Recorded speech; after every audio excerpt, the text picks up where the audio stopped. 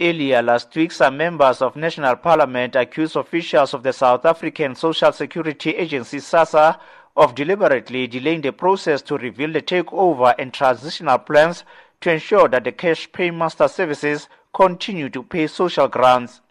About 17 million South Africans receive social grants every month, with an estimated 12 million children listed as beneficiaries of child support grant.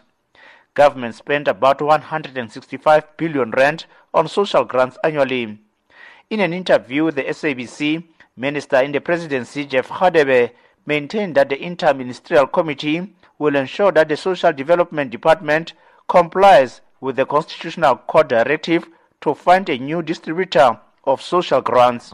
Well, as a government, we're definitely committed in ensuring that the decisions of the Constitutional Court and the timeline that have been laid must be met. That is why this issue of these social grants, we're leaving no stone unturned in ensuring that come the deadline, we'll be able to ensure that there is in-house of distributing the social grants as the decision of the Constitutional Court has mandated us to do.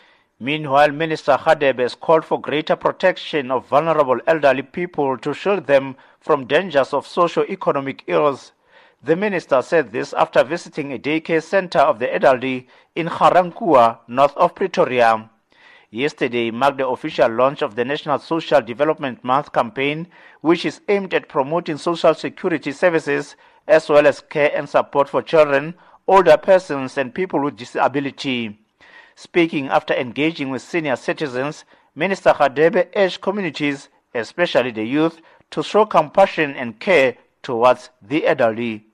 Well, I think we need to call upon all people, especially active citizens, to ensure that this abuse of elderly must be condemned, and also to law enforcement agencies. They need to play their role. But at the end of the day, it is a societal issue which must be resolved by communities themselves. So we need to raise consciousness amongst our people.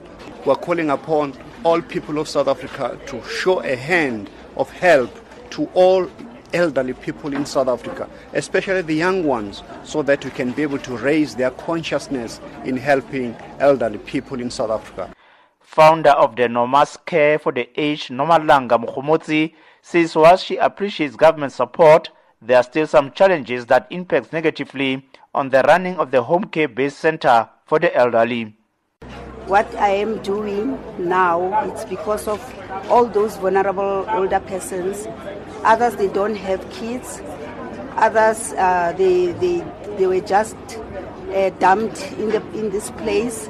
They are not taken care of. So that is why I had to open an old age home in order to take care of them and to get good health, be taken to the clinic or hospitals when they are sick. And most of them, they've been attacked by strokes because they don't get medication on time. I had to loan money in order for me to can make this place to be comfortable for older persons. And as the government that is giving us a subsidy, money it's never enough. The 1st of October marks the celebration of the International Day of Older Persons, which is observed across the world under the banner of the United Nations. Tsepo Ikaneng in Ga-Rankuwa.